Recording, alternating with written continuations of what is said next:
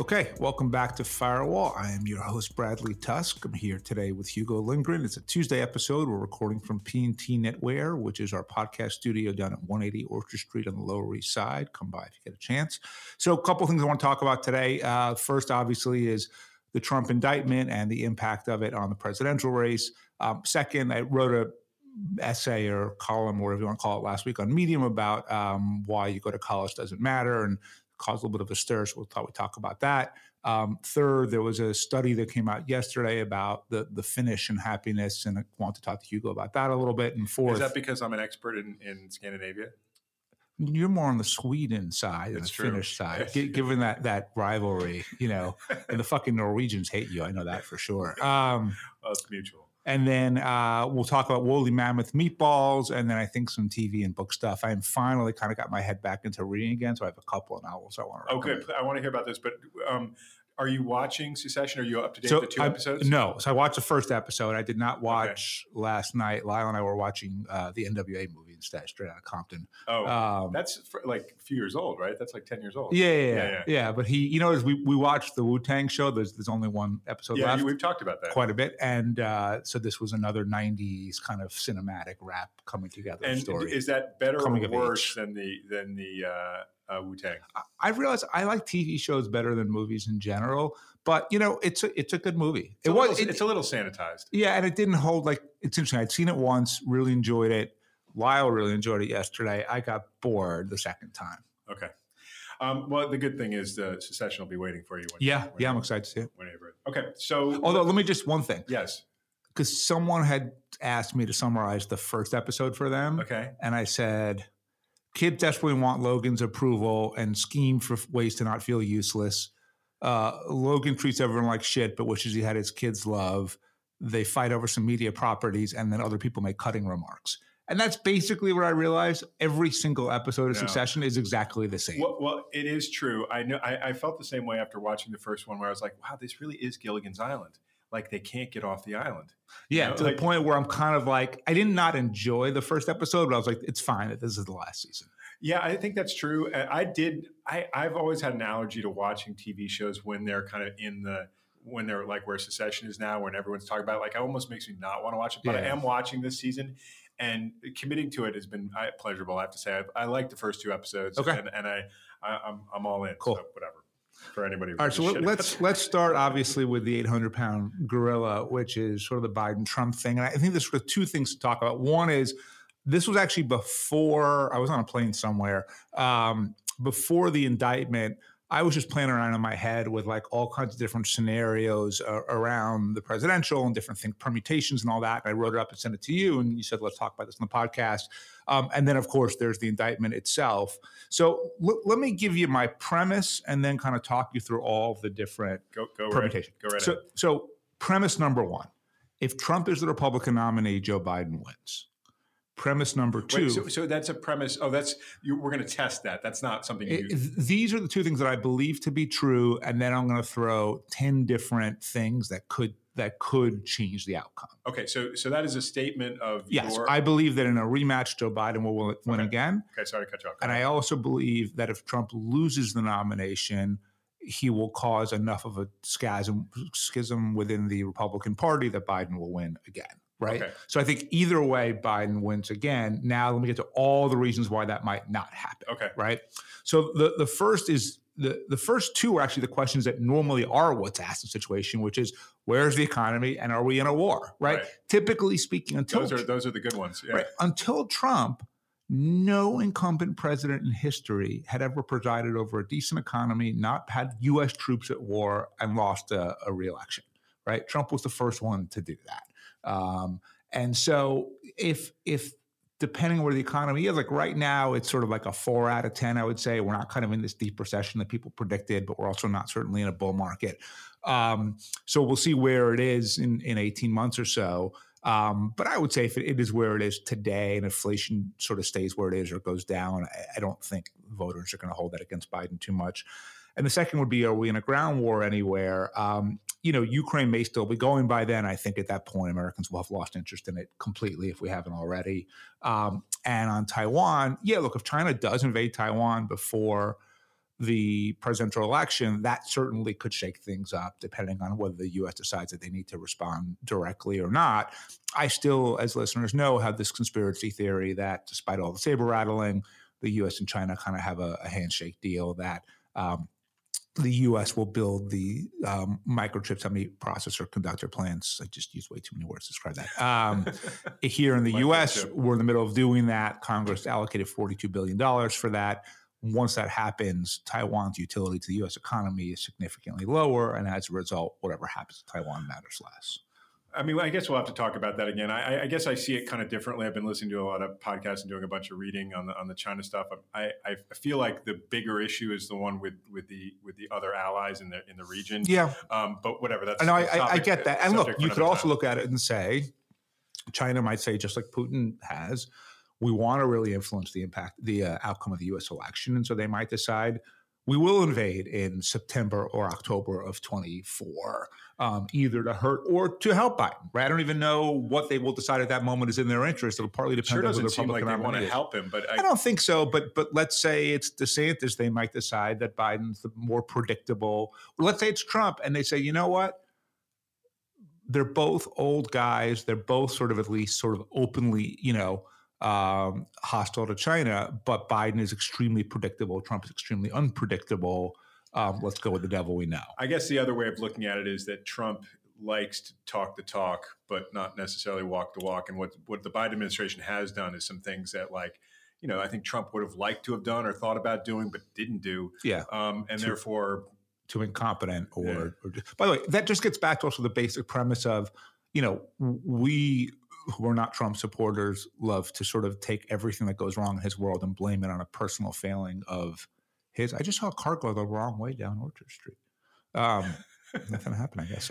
Did it look like a police car? No, it was like a van. It was very weird. Because I was like, wait, doesn't Orchard go up? And then it went down. So there's that. But the other problem is, and look, we've talked about this in relation to lots of different forms of government, which is it's just hard to execute in government if you don't have talent, right? And a lunatic idiot like Trump couldn't attract any talent to his administration, which meant so even stuff that they might have wanted to do, they just couldn't do, right? And so I think that we always have this sort of cult of personality in the U.S. where it's all around the leader and they're great or they're terrible. And the reality is the most important thing 99% of the time is whether or not they can recruit and retain other talent. Right. We'll get to your next issue because this is obviously... So the next one is... There's like a whole bunch of elephants in this room. Yeah, let's get to that one. So is Biden compos mentis, right? So... I like your use of the Latin. Thank you. I've really been working on that. So the premise is, again, where Biden wins if Trump is the nominee or if Trump is not the nominee but urges his voters to stay home.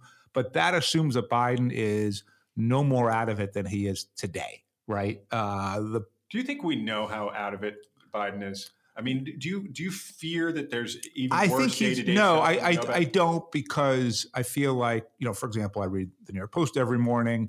They do everything they can to highlight the notion that Biden is completely out of it. Right. And they don't have that much, right? And now, look, it might be that Team Biden, one of their qualities is that they're very, very tight and stuff's not slipping through. Reagan in his second term clearly had Alzheimer's. The cabinet even met to discuss the 25th Amendment and whether to invoke that.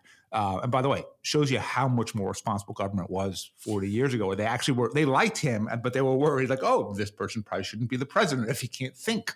And then Reagan was such a brilliant actor that the story is he came in and basically just was able to fool them all, put the rebellion to rest, and he was okay. So I think Biden probably is okay. But look, he's really old.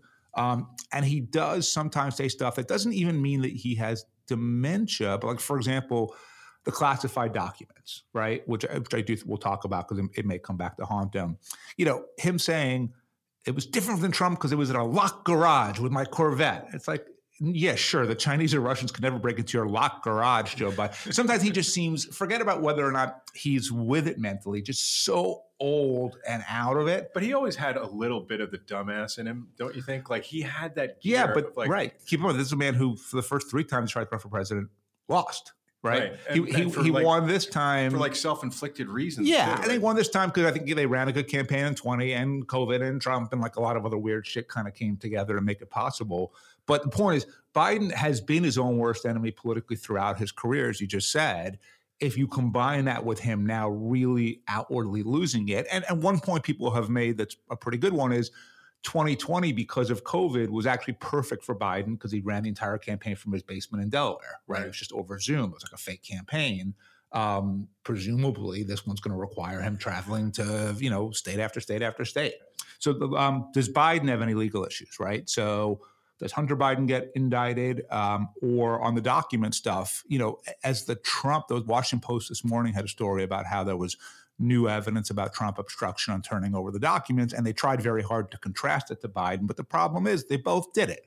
And even if Biden's is 1% as bad as Trump's, it doesn't matter. They're going to get, I think, stained with the same brush. So Biden legal issues. So now we get into Trump. So one is obviously indictments, and if for what, right? So we know that he was indicted last week here in New York.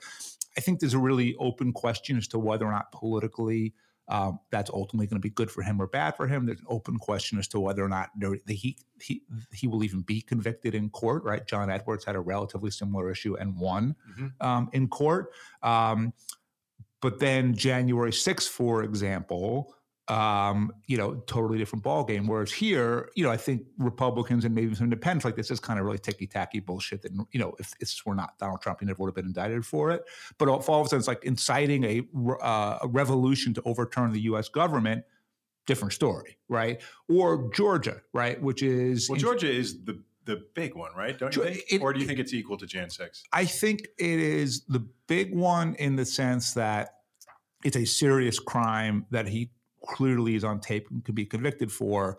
I still think because the election conspiracies are so alive and well on the Republican side, I don't know that it will change many Republican views about Trump. It might have an impact on independents. I think when you're getting into armed insurrection and a coup d'etat, that starts to raise questions among most people, even hardcore Republicans, right? Okay. So what is the indictment for? Is he alive? Right? Because the best thing that could ever happen to the Republican Party... You're moving through a lot of territory. So now we're on to Trump, just health. Is he alive? I have to say, I didn't organize this in a particular list. But if he's the best thing for Ron DeSantis or for the Republicans overall is that he drops dead today. Because here's the problem. If he stays alive, one, he's getting all the attention. Two, the Republican candidates are all stuck in this sort of weird limbo where they have to sort of, even though they want to get rid of him, they have to at the same time support him in his legal fights and everything else. And then if Trump loses the nomination, we already know he's not capable of being like, oh, yeah, I've lost fair and square. It was a good fight. Everyone vote for the nominee. He's going to say, I was stolen from me and everyone on my side should stay home, right? And so, if that happens, the Republican nominee, if Republican turnout in Michigan, Pennsylvania, Arizona, and Georgia is 10% less because some Trump voters stay home because Trump told them to. That's probably the margin of victory for Biden. Can we go back to him dying for 1 second? Well, so it's the best thing that could happen to the Republican Party is him dropping dead today. And can't you wait for the spectacular move of Donnie Jr. stepping up to the plate? You ready for that? He's he's going to try. Yeah, Fredo's not going to win the nomination. So Trump alive. The next one is. Could Trump somehow not be Trump and actively and genuinely support the Republican nominee if it isn't him? So all zero chance, except with one permutation. So if you're indicted or if you're convicted of a federal crime, the U.S. president can pardon you for that crime. Right. If it's a state or local crime, the U.S. president could not. So the thing here in New York, local. Georgia, local. But classified documents, January 6th, federal. If Trump thought, okay, the only way I'm going to stay out of jail for this is to get a pardon from Youngkin, DeSantis, Haley, whoever it might be, then he might be incentivized to try to help them or at least not hurt them. Do you think that people want Donald Trump in jail? Obviously people on the far left do. Just the far left. No, I don't like Trump at all. I don't really want him in jail. I just want him. Yeah, we'll get to this, but the reality is I certainly don't want him in jail here in New York City. Right. We'll talk about I'm closing my office tomorrow out of security concerns. So, no, I certainly wouldn't want him here. And if he does get convicted of this stuff, it's certainly not going to be in a supermax in Colorado. It's going to be like in the detention center in Brooklyn, So I definitely don't want that. But I think, people on the far left who are just so rabid about it, they do. And then the last permutation here would be, or one of the last is, how actively can Republican secretaries of state and election officials try to either mess with the results or suppress turnout? Clearly there's going to be a lot of effort to do so. The good news is a lot of Trump's candidates for secretaries of state in 2022 did not win, but I saw in the paper this morning that already this legislative session, 150 bills to change election laws generally to sort of further restrict them have been introduced in different states. And so we know the attempts will be there. Will any of them succeed? And then there's a corollary on the Democratic side to the Trump situation, which is, let's say Biden can't run. He dies. He's just too, infirm, whatever it is. Harris is going to say, I'm the vice president. I should be the nominee. There shouldn't be any question about this. And then the Democratic Party gets stuck in the situation where they're like, well, she's wildly unpopular. If we just give her the nomination, she's probably going to lose. But if you challenge her, she's going to say, and she's not totally wrong, this is racism and sexism, right? So how does that play out in real life? Who's in the meeting where they talk about that? Well, put it this way.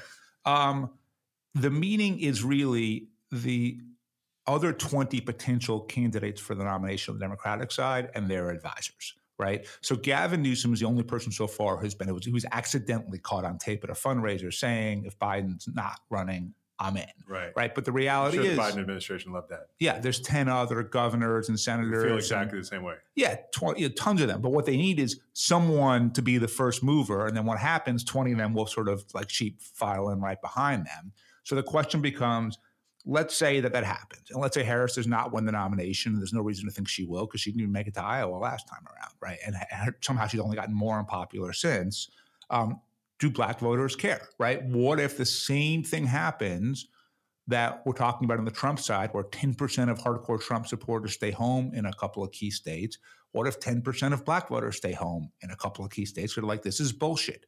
Any white guy or whatever would have clearly just been given this opportunity and it was taken away from her because she's a black woman. I don't know. People in the Democratic Party that I've thrown this idea at have kind of poo-pooed it a little bit. But I don't know. They poo-pooed that they would stay home and that they're for us no matter what. But these are the same people who also always seem to think that Latinos and blacks have the exact same political perspective, vote the same way. And by the way, COVID vaccination, right? I have friends who are African-American who did not get vaccinated because they genuinely felt like there was a long history of African-Americans literally being, manipulated physically with scientific experimentation. And they didn't trust it. And, I don't think that was the right call from a health perspective, but I understood it. So I don't think it's impossible to think that. Now, again, you can play even more permutations and say, well, what if the nominee is a different African-American? What if it's Cory Booker or Michelle Obama or someone like that? Maybe, right? But I do think that to say that there's no chance of that being a problem would be silly, right? And so I think you've just got all of these different permutations that are totally fascinating. We won't know how all of them play out literally until after the election, because then there'll be all this attempts on suppression and fucking with the vote and everything else. So this is at least a 18 to 20 month process here. But look, I think in many ways the Trump indictment kicks it off even more so than whatever Biden formally reannounced. I think it's supposed to be in a couple of weeks. And here we are, man. So it's nothing else. It's fun. Let's indulge in a little bit of speculative fun here. Let's imagine that mobile voting is enacted between now and the 2024 election, which, despite all your best efforts, it's not going to happen. I'm not even trying to get it. Exactly. But let's say it is. And it does. It achieves your long-term goal of moderating the political process so that the whack jobs on both sides don't dominate it. Yeah. Who are the two candidates in 2024? If you were looking for like a true fight between like decent, good politicians who really have their party's interests at heart, who aren't, egomaniacs like Trump or others. Who are the two? Like, if you could just have the perfect 2024 race. I think what you're saying is a fallacy. It's like the people who love the show The West Wing. Like, they are all, in my view, desperately self-loathing, insecure people that can't let the validation. Right, but you finish. Okay, go ahead. And so the question isn't these are better human beings. It's who is more centrist and less sort of ideologically extreme. Yeah, that I can answer the question okay, for. I guess that's a good better way of putting it. And that is what I mean. I don't mean like but in terms of better people, like heroic people. Yeah, I don't know if there's 30. Let's assume that Biden's dead, and so 30 people combined run for the Republican Democratic nomination. I don't know that any of them are better human beings than the others, right? They're all equally sort of selfish and ambitious and desperate. Some of them just might be more centrist in their political views. Right. So on the Republican side, it seems like— I don't think I said good people. Did I? That was the way I interpreted it. But anyway. Youngkin, of the people who seem to be running, would be one. I don't think Hogan from Michigan is going to be a viable candidate, but theoretically he could be that. Charlie Baker, who was the governor of Massachusetts, theoretically he could be that. So that's on the Republican side. On the Democratic side, Gretchen Whitmer, maybe governor of Michigan. You had a bunch of senators run last time, and they were all kind of total flameouts, and there's no one really that's particularly exciting in my view. Maybe J.B. Pritzker in Illinois, but I'm not sure. I would not say Gavin Newsom. I think he's just too inculcated in California politics and it's way too far left wing. I don't think some of the other big state governors on the Democratic side are really viable candidates or qualified candidates. And so I don't know. I'll go with Whitmer and Youngkin. Okay, good. Few other notes on the Trump thing, and then we'll go to other topics. And this is going to be a little bit of a longer podcast today. One is, as always, the cover-up is worse than the crime, right? The reality is nobody gives a fuck if Trump had sex with Stormy Daniels or not, right? It wouldn't have affected his election one way or the other. Wait, is there any doubt that he didn't have sex with Stormy Daniels? No, my point is that instead of paying $130,000 and covering it up and all of that, the reason they did that was they thought that they were preventing a negative political ramification. What was the timing of this? Was this before or after the whole Entertainment Tonight? Before. It was before. Because after they before that came out, right? What's the difference, right? And the reality is this one almost seems innocent, right? Something that was my point. Something much worse came out and didn't really have an impact anyway, right? So one is, as always, to cover up worse than the crime. Two, Derek Thompson on his podcast was talking about how Trump has been under criminal investigation on and off since the 1970s. So for 50 years now, this guy has lived with what a normal person would say the extreme stress of potentially going to jail. So I've only ever been a witness in trials, but I've been this a couple of times now. Wildly stressful, right? I don't know, when the Blagojevich thing happened, the FBI agents told my lawyers he knew anything wrong. And I was still scared, right? Yeah. And so either one of two things. Either if I just think about what the impact on me was like all of those different times, if I had that for 50 years, I'd be literally fucking certifiably crazy right now because the stress of that would have absolutely blown everything else out of my mind. Or to not have that means you have to be a sociopath in the first place. Well, it must be something that he needs, right? I mean, like if he couldn't handle it. Well, I mean, just that kind of wake up in the morning and he's got to fight. It's like if he woke up in the morning and nobody was after him, maybe he wouldn't feel like a human being. I mean, I don't know. If that were the case, why would you pay off Stormy Daniels? Probably because he got talked into it. So some advisors were like, "Oh, this is going to be really bad. We better do this or that." I mean, it's hard for him to imagine like him think. Well, I mean, also like, look, people have all these little tiny things they worried about their marriages and worried about this or that. It's like. That it looks like they're bulletproof and they don't care about stuff like that, but they do. I guess my point really is that's fair. So just having experienced this a little bit. I 50 years of this, it's unimaginable to me.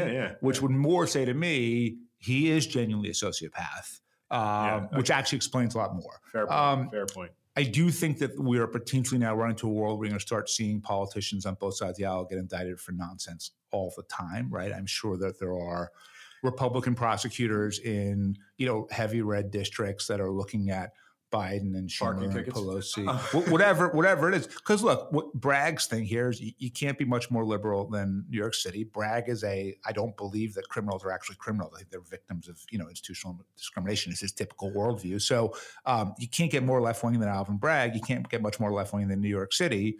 And so it's not that Trump shouldn't have been indicted for this stuff.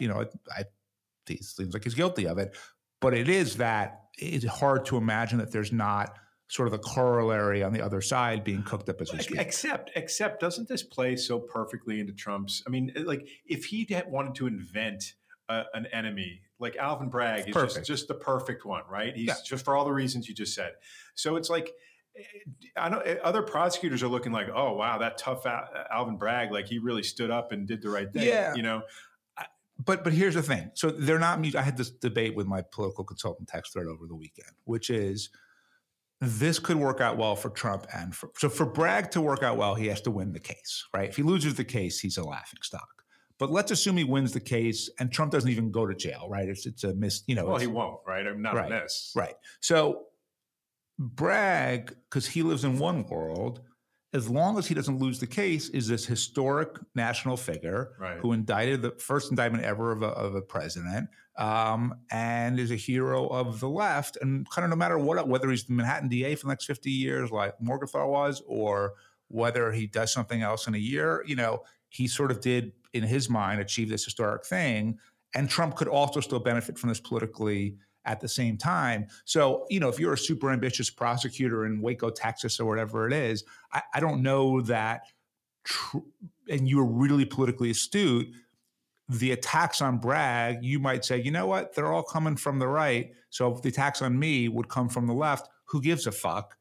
It's worth it. So I do think that the incentive is there for prosecutors. And the final thing is just, I'm worried about what's going to happen in New York City tomorrow when you guys are hearing this today. I'm closing my office, and I think I am probably overreacting. And well, but it's, I mean, I think it's a prudent thing in that it doesn't involve changing anything about the business. So it's work from home, obviously, we've established already. And here's my view. Because whoever I talked to, everyone I asked, is this a good idea? Every single person said no. Oh, really? Yes. And here's why I'm doing it anyway, other than the fact that once everyone tells me no, the odds of doing it are extremely fucking high. Right. Putting that childish thing aside, yes, it seems on paper very unlikely that anything crazy will happen, right? But you know what? No one thought he was going to get elected, and he did. No one thought he would behave the way he did throughout his entire presidency, and he did. Yeah. No one thought January 6th would happen, and it did. So it seems to me that the laws of gravity and reality don't apply when it comes to Donald Trump. January 6th, people did die. It was very violent. And I have to say, what really scares me here is I think that the crazies who come are aware that the NYPD is a lot tougher of an opponent than the Capitol Police, but they're going to come prepared. And all you really need is one lunatic with an assault rifle opening up fire, and people could get really hurt or die. And our office is near Union Square. I've lived kind of like you near Union Square most of my adult life. Crazy shit happens there, you know, and protests almost frequently start at Union Square and kind of march in one north or south from there. And so you could easily see pro or anti-Trump protests starting in Union Square. And again, one lunatic pulls out a gun, who the fuck knows what's going to happen? So what are you going to do tomorrow? Are you just going to have a normal day working from home? Or are you going to I'm actually down to the courthouse? And No, I'm actually here we have like a bunch of podcasts tomorrow. Yeah. So I'm actually here. I think I might just mainly work from the bookstore. But I said to Julie yesterday, I said, listen, you know, I close the office because we happen to be right next to Union Square. And that makes me a little nervous. Depending on how shit goes, we may have to close the bookstore too. I don't know. Yeah, it's hard to imagine it being spread all over the city. But with that said, we're only a 10-minute walk to the Manhattan Courthouse from here. Yeah. Right? 15. Yeah. 15, yeah. I mean, we're all the way downtown. Now, it's funny because New Yorkers so in their head compartmentalized neighborhoods are like, oh, the Lower East Side is totally different than Lower Manhattan. But anyone looking at a map would be like, you're in that area, right? Totally. Okay, we probably need to pivot now. Yeah, I think we do. One of our hard pivots. Yeah. That was good though, Bradley. That was a lot of fucking material that we just raced through. It was good. Yeah, thank you. Do you want to talk about the essay you wrote? I'll talk about that quickly. One of the things I would just say is that we should talk about it, but people should just read it because it's a little different than other essays on this subject because you really go through your career and really look at the impact. And I think that's one of the most interesting aspects. We have 4 topics to cover left. What I would say, let's just go through them pretty quickly and knock them all off. So the first one would be where you go to college. So here's the backstory, which is A couple of weeks ago, the Princeton Student Entrepreneurs Club came to my office to meet with me about what it's like to be a venture capitalist. They have no idea what they were in for. Right. And so, and I walk into the meeting in a bad mood because I felt like I had been lied to about this funding for school meals for New York. I felt like if I got it in the legislative budgets, then everyone would agree to keep it in. And now that's not the case. So I was really pissed off already, kind of like losing my shit. And I walk into this room and look, Princeton is sort of especially annoying, right? There's just something about Princeton that I find particularly irritating. But nonetheless, I go in and I've got 45 minutes, and I was very clear that they knew that's how much time I had. So like, first, we're all going to go around and tell you about ourselves. And I said, no. I said, listen, there's 25 of you. If you each talk about yourself, that's going to suck up more than half the time that we have. I'm not going to remember anything you tell me in 5 minutes anyway. You came here to get my thoughts on things. Let me give them to you. So they're already annoyed because how dare you take these extra special people who go to Princeton and not want to hear their life story, right? So then they're asking their questions, and they're fine. I'm in fairness to them, I'm in a shitty mood. And then one of them says, and it's funny because she asked a good question. She didn't ask it in a particularly annoying way. What career advice do you give your kids? And I said, look, it's a really good question, actually. My daughter is in the 11th grade right now. We're going through the college process. We're going to go look at schools in a week or two. This was right before spring break. And here's my advice to her. It doesn't fucking matter. Where you go to college makes no difference whatsoever. The looks on their faces, this was the worst thing anyone had ever said to them in their entire lives. They were so horrified. And I get it, right? Because their entire lives, other than maybe some like super rich Lucky Sperm Club prick who got seized and still got into Princeton somehow, but the rest of them, their entire lives were based around where you go to college is absolutely everything. And everything you do between the ages of 0 and 18 are solely designed to maximize your chances of admission to Princeton and nothing else. Everything they've ever worked for, believe in. Here's this guy who's doing a job that they aspire to potentially do, telling them, yeah, actually none of it matters at all, right? Their entire identity, their entire self-worth is tied up in this thing. And this is being reinforced to them every day when they're on campus. Oh, you're so special. You're here at Princeton. And then, of course, they believe that their future career will be more successful because they went to Princeton. And here I am telling them it's all bullshit and none of it matters. So, the meeting that ends sort of awkwardly. And I was thinking about it. And then the next day I wake up and there's an email from one of the students, which I had no problem someone sending me. It's basically saying, you're kind of a hypocrite because you went to Ivy League schools and you teach in an Ivy League business school.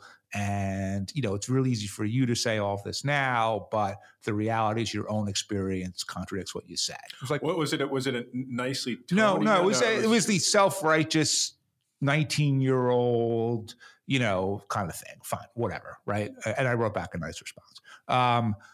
But I thought, okay, let's give her the benefit of the doubt. So I went through every job I've ever had from my first job out of college through where I am today. So that included 2 stints at the New York State Parks Department, Chuck Schumer's office, Mike Bloomberg's office, Deputy Governor of Illinois, Lehman Brothers, running Mike Bloomberg's campaign, and then everything since then, which has been my businesses. So Touch Strategies, Touch Venture Partners, Touch Philanthropies, Mobile Voting, Solving Hunger, P&T Knitwear, teaching, writing, podcasting, all that other stuff. And what I tried to do in every single case was say, okay, I know the reality of how these things each turned out. I know the players that were involved in deciding whether to hire me and then to manage me in the first place. How much did where I went to school matter to them, right? And I really went through analytically, job by job. At least what I concluded from my life is not very much, right? It's not to say that I didn't have, like, for example, Chuck Schumer does believe in academic pedigree. He went to Harvard Law School. He got a perfect score on his SATs. He'd be happy to tell you that within 30 seconds of meeting him. However, Chuck cares more about attention for Chuck than anything in the world by far. And there was no way, let's say that, okay, yeah, I went to these good schools, but I wasn't the person most likely to get his Sunday press conference covered by 6 TV stations instead of 4. He wasn't going to hire me, right? He hired me because he figured, rightly, I think in this case, this guy's going to get me a lot of press. And if I had gone to different schools, but he still felt that way, I think I still get the job, right? Mike Bloomberg has no fucking idea where I went to Colorado Law School. He doesn't give a shit, right? It has nothing to do with it. all the businesses that I built, we've talked this before, I think most of the success has been on hustle and scrappiness and instincts and street smarts and hard work and risk tolerance and sales ability. Not like there's not some network from college and law school that I had. That well, let me ask you a question. So given all that, what advice would you give to you if you were Abby's age? So would you say, rather than go to the University of Pennsylvania and University of Chicago Law School, you go to SUNY Binghamton and save some money, or Cardozo Law School, or not go to college at all? Or like, if you, good question. Knowing so what you know. Knowing what I know now, I would not have gone to Penn. Because it was the worst possible environment for me, right? It was the most bro-y, fratty, like all about like, what color Jaguar they're going to get when they get their bonus when they're 25 or whatever it is. I would have definitely gone to the University of Chicago Law School because I loved it, because it was I picked Penn for the wrong reason. I picked Penn because I knew people who went there from high school and they seemed to like it. And it was really important to my mom that I go to an Ivy League school, and Penn especially. And it was about, of course, her own ego, her own need to impress her friends, whatever it was, not me. But when you're 17, you don't have the ability to sort of understand all of these things in the way you do when you're 49. Penn was the absolute wrong school for me. Not to say that I didn't have some good experiences there, and I still have some good friends from there and everything else. I picked Chicago because it was the hardest law school in the country, and I knew that I wasn't going to practice law. So my view is, if I'm going to take out all of these loans and spend a couple of years studying this stuff, I better get a great fucking education, because I don't actually plan to use it for my career itself. So I still would have gone to Chicago, would have gone to a different college, whether it was SUNY Binghamton or Columbia or something else. I don't know, but it's certainly one that would have been at least culturally a better fit for me. And that gets into sort of what am I telling Abby, right? So to my daughter, actually, she asked the other day that I refer to on the podcast as Abigail. So, because she read the piece, I was right. talking about her in it. She and I just looked at schools in Boston and DC, and we've looked at schools in LA and New Orleans as well. And what I am, so pleased is her evaluation is totally based on, does this place feel right to me? Are they good at the things that I'm interested in? In her case, it's studio art and visual art and writing. Do I get a vibe that these are the kind of kids that I'd want to hang out with? In her mind, are they interesting? So, for example, we looked at Boston College, not for her, right? Like, I'm sure it's a wonderful school for many people, but it's a very homogenous place, and totally turned her off completely. American University wasn't that different. What's so great about Abigail, she doesn't give a shit what a school is ranked. She doesn't care how procedure is supposed to be. She doesn't care where her friends want to go. She doesn't care what her parents think. She genuinely understands that this thing is A, not particularly important in the big scheme of things, and B, the only decision is, where do I think I will fit in the best and sort of enjoy it the most in not just sort of partying, but like, intellectually, academically, all these different things. And that's the decision she's going to make based on where she gets in. Obviously, we'll have to see what her options are. But, the last line of the essay was, I couldn't be prouder. And I really feel that way, which is, I think that she truly gets much more what matters and what doesn't matter. And it's going to make her a happier person throughout her life. Why don't you just close with a recommendation? We'll get to the Finland study next week. Okay, sure. Because I think we covered a lot of ground. I think that was good. Yeah. You mentioned that you've been reading. Yeah. So we talked about this last week on the podcast, which was that I was really struggling to read for a while. I just couldn't read the newspapers. I couldn't read books. And I've made a little bit of a rebound, read 3 books over the break. They're all pretty easy novels. So it's not like I was reading Tolstoy and challenging myself quite a bit, but I like them all. So one is called The Mostly True Story of Tanner and Louise by Colleen Oakley. Really kind of it's kind of like about an 83-year-old woman and a 22-year-old woman, and they kind of have a Thelma and Louise-esque adventure. So it's sort of both coming of age and end of age, and I thought it was really clever. Another one called American Mermaid by Julia Langbein. And what was particularly cool about this was it's about a novel and then her turning it into a screenplay. And it alternates between excerpts from the novel American Mermaid, which obviously is fictional, right. And then her efforts turned to a screenplay and how the two kind of come together. And it's what really impressed me was each time I got to the next chapter and it alternated, it wasn't always exactly on or off, but I was sort of happy, like, oh yeah, I kind of want to know what's happening in that. And then the third was called City of Angels by, my eyes are not too small to read the tiny cover here, Jonathan Leaf. City of Angels. And it was just sort of a Hollywood noir mystery type book, but I really enjoyed it. I did try to read one more substantive book called Unscripted, which is by James Stewart and Rachel, again, I can't, it looks like and we planned on maybe reading that as a kind of a mutual assignment for here, and it's about Sumner Redstone. And I read about it's Rachel Abrams. Yeah. I can't. I couldn't get through it, man. I got about 80 pages, and here was the problem I had. I hated it. And the reason why is he's despicable, but he also wasn't that interesting, right? And like, you could have a despicable lead character if they're fascinating, right? Or you could have someone that you are impressed by and interested in, and that's why you want to read about it. And I think either it's one of two things. Either they chose the subject poorly, or more, because I've read other stuff by James Stewart that was much better than this. He's one of the best. Yeah, is, the cultural changing norms and mores ruined his writing, in the sense of now we live in a world where it's all good or all bad, and you can't write a balanced story about someone who's both good and bad. They just have to show in every single word, this rich man is terrible. Now, he was terrible, right?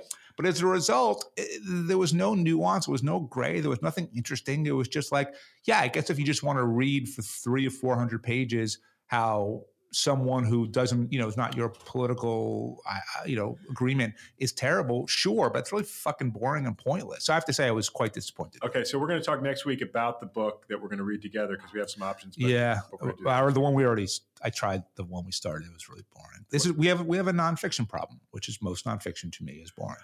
I'm interested in that book, Chip Wars. Have you? No, we'll check out the one that I tried was Moore's Law. Gordon Moore, I think, just passed away. He did just pass away, and his obituary was fascinating. Yeah, it was. Right? And Moore's Law is a well known thing. Well, he's in Chip Wars. Obviously, he's a major figure in Microchip. All right, so let's and I think take a look at that. Yeah, it's supposed to be really awesome. Cool. All right, we'll talk about the woolly mammoth meatballs and the finished definition of happiness next week. See you later, Brad. See you.